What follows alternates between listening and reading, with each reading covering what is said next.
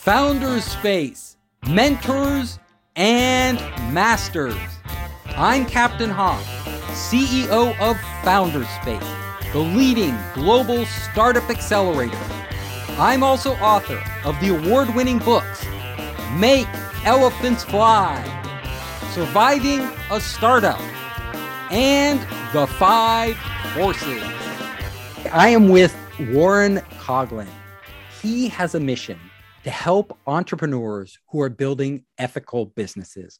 Warren, welcome to the show. And can you tell our audience a little about your background? Sure. I'll try to make it quick. My background needs almost like a weird beginning. When I was born, I was supposed to die. And so I had zero chance of survival is what my doctors told me.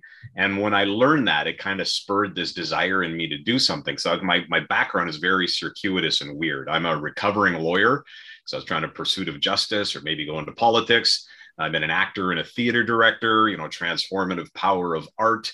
I've been a serial entrepreneur, had 3 or 4 businesses in the new media space. And then that kind of ultimately took me into business coaching. And that's what I've been doing for almost the last 20 years now. But each one of those has been born out of some desire to have kind of an impact or do something that I wanted to do with this unexpected and unearned gift of life. Warren, your background sounds like it mirrors mine.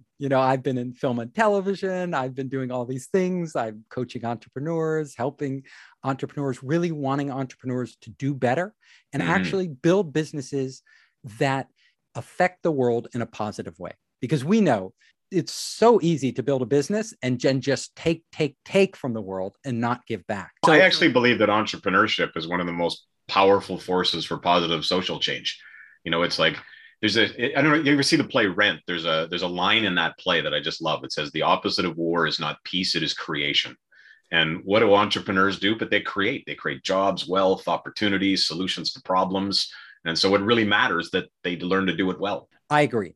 And what you're saying is right. And I completely agree with the idea that you affect the world a much bigger way through a for-profit entrepreneurial venture than a nonprofit. The reason is simple. Nonprofits really can't scale because they aren't making money. So they always have to go back to donors to raise money to accomplish what they need to do. And that's very hard to grow. But a for-profit business, if you are an ethical for-profit business, the more money you're making, you can put that right back into making a bigger difference and a bigger impact. So let's talk about some of the companies you're working with and the work you do with them to get them really focused on maximizing not just the bottom line, which every company is focused on, but maximizing their positive impact in the world. Yeah, it's interesting in that I actually use the word optimize profitability rather than maximize, because entrepreneurs have a whole bunch of sometimes not completely aligned objectives, right? They want to make money, but they want to spend time with their family. They want to provide a great place for their employees. And so there's sort of like, what's the optimal kind of profitability that allows you to do that? When you're driven to maximum profitability, that often drives you to compromise some of those other things that are important. And even just that shift in language, I find actually liberating for people, because there's so much media pressure and cultural pressure that your profits have to be maximized. And as soon as you sort of say, well, no, they don't have to be, they got to be optimized for everything in your life. That liberates people to think about the other things that matter to them, like impact, like contribution to the community or their employees. And when we talk about impact, it really varies. Like impact can be huge. Like I've got a client that they want to redirect 1 billion pounds of plastic from the waste stream. And then I've got somebody else who just wants to create an environment in which human beings can grow and flourish. And so that the nature of the impact is very, very individual. It is. So you can have a positive impact in providing literally a great environment for your employees and for their families so that they're thriving. And every business, honestly, if it's a good business and a responsible business, every single business has the potential to really transform people's lives. The people in the company, your customers, go on. Yeah, I had one client. It's a great version of impact. It's quite different. He was a customer in his industry, like before he entered the industry, and he experienced this horrible customer service standards. And he went, this is terrible. So he went and started a business in that industry for the sole purpose of raising the customer service standards. And I thought that's really cool. That's Like great. What company was this? I'm very curious. it's a small company in the pest control business in the Toronto area. Oh, really? Okay. Yeah. So that was his impetus. He's like, I can do so much better job at servicing these customers. Yeah, he was like, this is just terrible. I can't believe people have to experience this kind of crappy service. And so he just wanted to go and make it better. A lot of entrepreneurs, that's their inspiration. They're literally frustrated with what they're getting out there. And they're like, I could do this better. I can see how to do this better. And I think that's a great reason to start a company. First of all, you're making the world a better place by making a much better service. Second, it's a great business model because if you feel that way, there are a lot of other people who. Oh, yeah. And then people will be drawn to you because too many people, they sort of settle for what they think is what they have to settle for. Yes. And when somebody comes up and raises the game, all of a sudden they're delighted and that business profits. Yes. And we all can't wait till Comcast here, the cable company, does the same. We have cable companies here, the same problem. Yeah, they're horrible customer service. Always some problem. So tell us, do you have some very tangible stories about entrepreneurs you've worked with that have really that changed their thinking, changed their approach to building their business, making it much more ethically focused? Yeah. And let me actually just take a step back. So my kind of focus, if you like, within this sort of making a difference world is to combine culture and strategy. Like when those two things line up, you often hear like, strategy eats culture. I used to say that. I don't believe that anymore. I think strategy and culture are the best bedfellows. Like they're a great marriage because when, strategy tells you what to do, culture makes sure that it gets it done. And that's actually new thinking for a lot of entrepreneurs, how to actually build a strategy, how to execute the strategy, and then do it in a values-driven cultural framework. That's sort of like in a real, 1,000-foot level what I do. When that gets implemented, it's pretty remarkable. And I can tell you two really quick stories about that. One, two partners who were businesses in about a $35-40 million business. And I introduced the idea of culture, values-driven culture. And one of the partners, he was a big, tough guy. And he was like, I won't swear, but his vernacular was, this is effing bullcrap. And his partner wound up working on him. And a year later, they brought me back in to do this culture values work. They've grown to $75 million. They've been named best place to work 5 years running. One of the partners only works 2 days of work a week. And he now says, culture, it's everything. So what did they do? Like if I'm an entrepreneur out there, how can I emulate them? What did they figure out? There's some language that'll sound cushy or fuzzy, but it's when you use it, it's really concrete. So having a really clearly defined purpose, why you do what you're doing, having a vision statement, and not just a statement, but clarity of what it is you're trying to build, and then have values that are reduced to very specific behaviors. And this is one of the big distinctions is sometimes you'll go into organizations and they have values that sort of sit up on their wall somewhere and they sound all very kumbaya. But when you take those and translate them into very specific behaviors about how people act, interact with each other and with customers in this work environment, that transforms how people perform their work. Okay. And when you drive, and one of the distinctions too is a culture, it's not about building a nice culture, it's about building a high performance culture. And so those behaviors are frankly demanding, they're hard. Like your values, you should have tough conversations about them, whether you're meeting them or not. And when you do that and have really supportive conversations about living those values, everybody's standards are raised. And you wind up attracting better employees, which means you wind up servicing your clients better, which means you wind up attracting and keeping clients longer and making more money. And so that's really what happened to that organization. Well, give me some examples of these values. Like, I want to really understand, like, what did they do? Like, what values did they promote? How did it affect their business? How did it change people's behavior? All right. So great example from this. So I went in there one day and one of their vice presidents said, Warren, we got to work on some systems.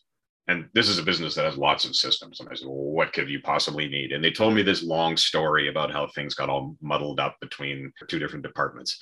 And I listened to the story and then I pulled out their values sheet. And I pulled out 2 or 3 of them. And I said, were any of these followed? And the room got real quiet, right? And I said, how long would this have taken if they had been followed? And they said, well, probably about 12 minutes. And it was just values like collaboration, like when something happens, reach out to somebody else. Like there were very specific behaviors about what we mean by collaboration. Communication, which is, the behaviors where when I don't know what's going on, I reach out for help. when I see somebody else needing help, I reach out to offer it. Like very specific, observable behaviors. So these are sort of common sense, but also people don't do them, right? Oh, So totally, totally. It's important their behavior. Like excellence in an engineering firm will have different behaviors than excellence in an event management firm. And so that's why it's really important to distill it down to the behaviors, because you need to know what that value looks like in this specific environment. And then when you do that, ultimately it can get translated into performance management systems. I've got clients who, you get your performance management review templates, and instead of it being task specific, they're all value specific.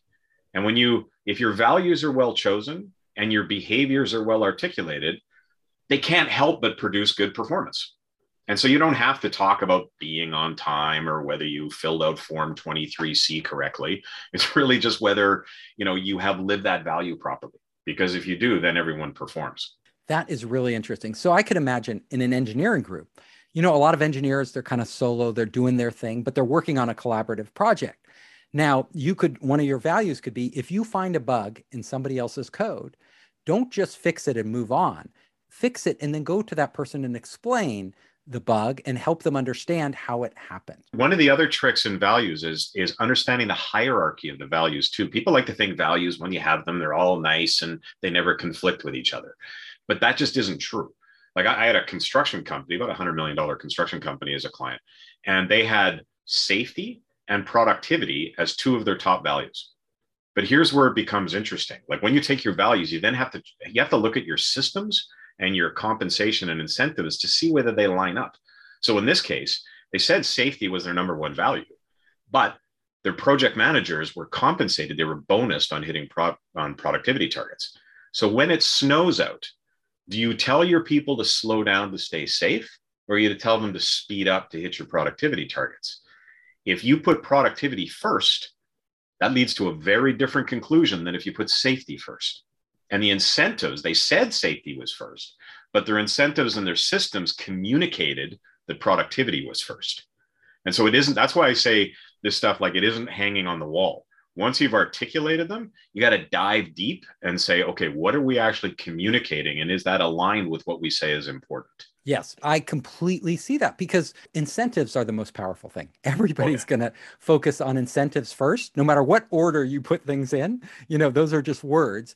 But if I get rewarded for a certain thing, if I get promoted, if I get kudos, if I get bonuses, whatever it is, those are the things that are going to register. So you need to make sure that all your incentives, everything, you support your values. And if they don't, your systems, and like your systems, right? Because in that case, the foreman, all they did was put in sheets that were reporting on their productivity targets. They didn't have any forms on safety incidents. Right. You got to track the safety problems and grade people according to them.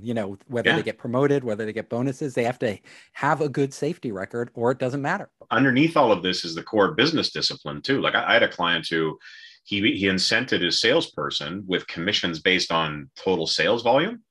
And I went in there and he was losing his mind because he was going bankrupt, but his business was growing like crazy. And I actually did some analysis. He didn't know how to do the analysis on his numbers, and his margins were shrinking. But he kept buying new trucks and hiring new people. And it's because his salesperson was succeeding by discounting all the time. And so his revenue was going up, but his margins were shrinking. And his business, the systems just couldn't support that. And so we went in and we changed the salesperson's comp structure to be compensated on margins instead of revenue. And the salesperson wasn't too happy with me about that, but it saved the business. Yeah. And that simple change made an enormous impact on that business. That's really important. Totally. Now, hospitals, right? Hospitals, some of them have a very high rate of mistakes that they make while doing surgery and other procedures, a very high rate. You could say, don't make mistakes, put the patient first. You could put all these great slogans out there, but they found the thing that actually worked in these hospitals more than anything they could say, more than any policies, and they had all these policies that they had, was a simple list that the doctors would follow of what a checklist, making sure do this, do that, don't forget this, do this. And when they went down the list, the number of mistakes plummeted. And it became much better for the patients, for the doctors, for malpractice, for profitability, everything. There's a great article I read, and it's from Farnham Street, which is a great blog. And the article is called How Not to Be Stupid. And it actually articulated like 7 criteria. There are 7 circumstances that drive stupidity. And one of them is like rushing, fatigue, and a whole series of these things. And so pilots have done the same thing. That series of checklists are meant to overcome the temptations or the inclinations to be stupid under stressful, fatiguing circumstances. And a business is the same way. If you can have checklists of what need to be done, when you make sure you review your financials, when you make sure you review your key performance indicators and all those kinds of things, you'll wind up making better decisions. Yeah. And what I hear you saying is be granular, right? You can have these lofty goals to be ethical, to be a value-based system, but they really mean nothing. They're just words until you break it down into the actual actions people take every day. I sometimes think I run afoul of what a lot of the people in the coaching industry say, because you hear all this stuff about just set big, lofty goals and pursue the vision. And for every apocryphal story of you that you hear of somebody who just damned the torpedoes and went ahead without following systems, there's 100 others in the ditch, that crashed and burned. And it's really important to go to that granular level, because I don't know if there's a Canadian astronaut named Chris Hadfield. He was the commander of the space station, and he wrote a book called The Astronaut's Guide to Life on Earth. And he has a great thing. He says, guys like me, like coaches, I actually met him a while ago. He's a fascinating guy. But he says, people in your industry, they like to talk about big, lofty, envision success. He goes, you got to visualize failure. You got to see what can go wrong and then dig in to make sure that doesn't go wrong. And when you do that, I've had clients where we've introduced that as part of their strategic planning process. They have another group come in on any project plan and poke holes at it they have to find between 3 and 7 ways that this thing is going to fail. And then they redo the plan based on that feedback.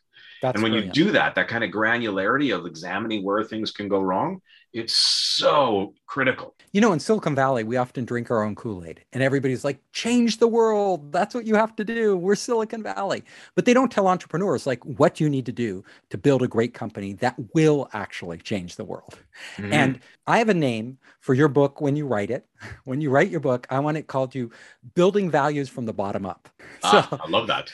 You can use that if you want. Seriously, it's from the bottom up. It's from what people do in the processes at work every day. So can you give us a few more examples of how companies have transformed themselves from the bottom up? Yeah, so great example. I had a client who, when I first started working with him, he was in debt to the government for tax arrears. He was really demotivated, didn't really have a vision for what he wanted to do. It was kind of just like in this state of ennui.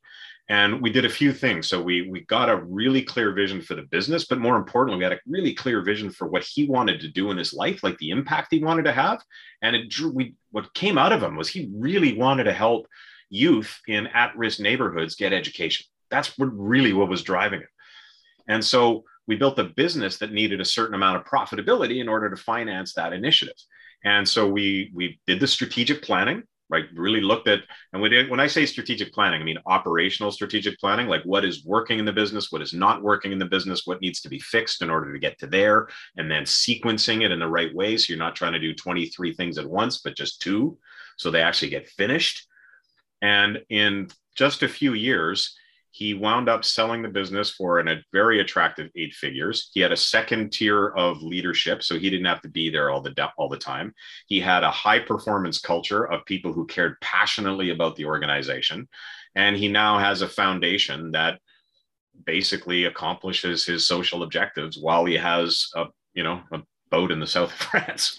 And the beauty of these businesses is that if you make it process-based, like you're talking about, and you really go granular on how people should behave and act in their jobs and make sure all the incentives align so that they are motivated to do the right thing, then if you leave the business, all those things are still in place. If it's all based just on you and what you're guiding and what you're telling people, then as soon as you leave a business that could go astray and perhaps against your value. Yep. If you want to leave a business, I understand there's exceptions to this and people have done it without this, but to optimize value and optimize your legacy, I think there's 3 things that have to be in place.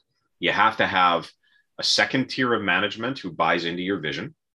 You need to have a high performance culture who can run the business because they care passionately about the vision and about the business and your customers. And you need a management dashboard that you can sort of manage the business from afar, that you're getting key performance numbers that are both result indicators and predictive indicators. So you can see, oh, if this thing changes, that might mean that's happening down the line. If those three things exist, you have a highly saleable business, because somebody coming in to buy the business is going to realize they don't have to go in and do things operationally, and they can spend more time on other things. And the revenues that flow from that are far more predictable and replicable. What is one thing that most entrepreneurs get wrong when trying to build an ethical, value-based business? Great question. I think the answer to that is most people think they have to wait. There's I will be values driven when. I will not have to compromise things when. And that's a mug's game.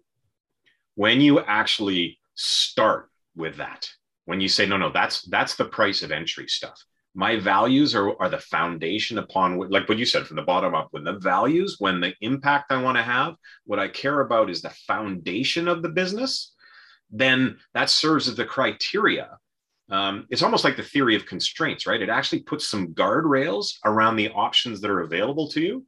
And so it pressures your creative thinking into coming up with the right solutions. And so this idea that I'll worry about impact and I'll worry about doing the right thing after I'm cash flow positive or something, that's the biggest self-justifying myth that will keep people from actually having the impact they want. Yeah. Like you've been pointing out, the values have to be built in from the beginning. If they're an afterthought, often you never get to it. And even if you get to it, it feels tacked on. It's not core to the business. So what you're saying is absolutely right. Don't believe the stuff when people say things like, well, you have to in business, or it's just one of those things you have to do in business. You don't.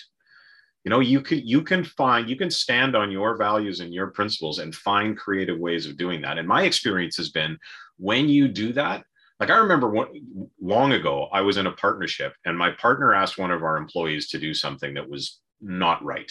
And she came to me about it. And my partner and I had a pretty big row about it. But 20, or however many years later, that employee is still connected with me. Even though I'm in a different business and everything now, we still are tight. And it's because she knew that I would never ask her to do something that compromised her moral values. And that gave her a sense of sort of confidence and comfort with where she was to do good work. And like you said, you speak to people on that level, you interact with people on that level, and that builds your culture. Your culture comes out of all these little pieces that you put together, the foundation of building values. And one of the things, I don't know if this is too philosophical, Steve, but I find there's not a lot of environments in which people can have conversations now about morality and values and what matters in the world. And when your workplace is actually an environment where those kind of conversations are not only allowed to happen, but are encouraged to happen, it's pretty cool. Like I've found people are kind of hungry for the opportunity to think about those kinds of things. And if you say we're a company that cares about this stuff, you'll get people really loyal. Warren, it has been wonderful having you. Can you tell our audience where they can find you and the different materials like your playbook that you have available? Sure. So I'm at warrencoughlin.com. So that's Warren, COUGHLIN.com. And I actually have a strategy sort of blueprint, like how you can more detail on the actual concrete 7 steps to go through to build a strategy that we wouldn't have time here for. And all you have to do is go to warrencoughlin.com/free-blueprint, and you can download that. And it's a pretty comprehensive sort of explanation of the actual steps you need to go through to produce that kind of strategy. I hope you enjoyed the show. If you liked it, hit the subscribe button and share it with your friends. You can help us create more great content by subscribing and sharing. Also, if you want to access our online startup program, our investor network, and our entrepreneur resources, just come to founderspace.com.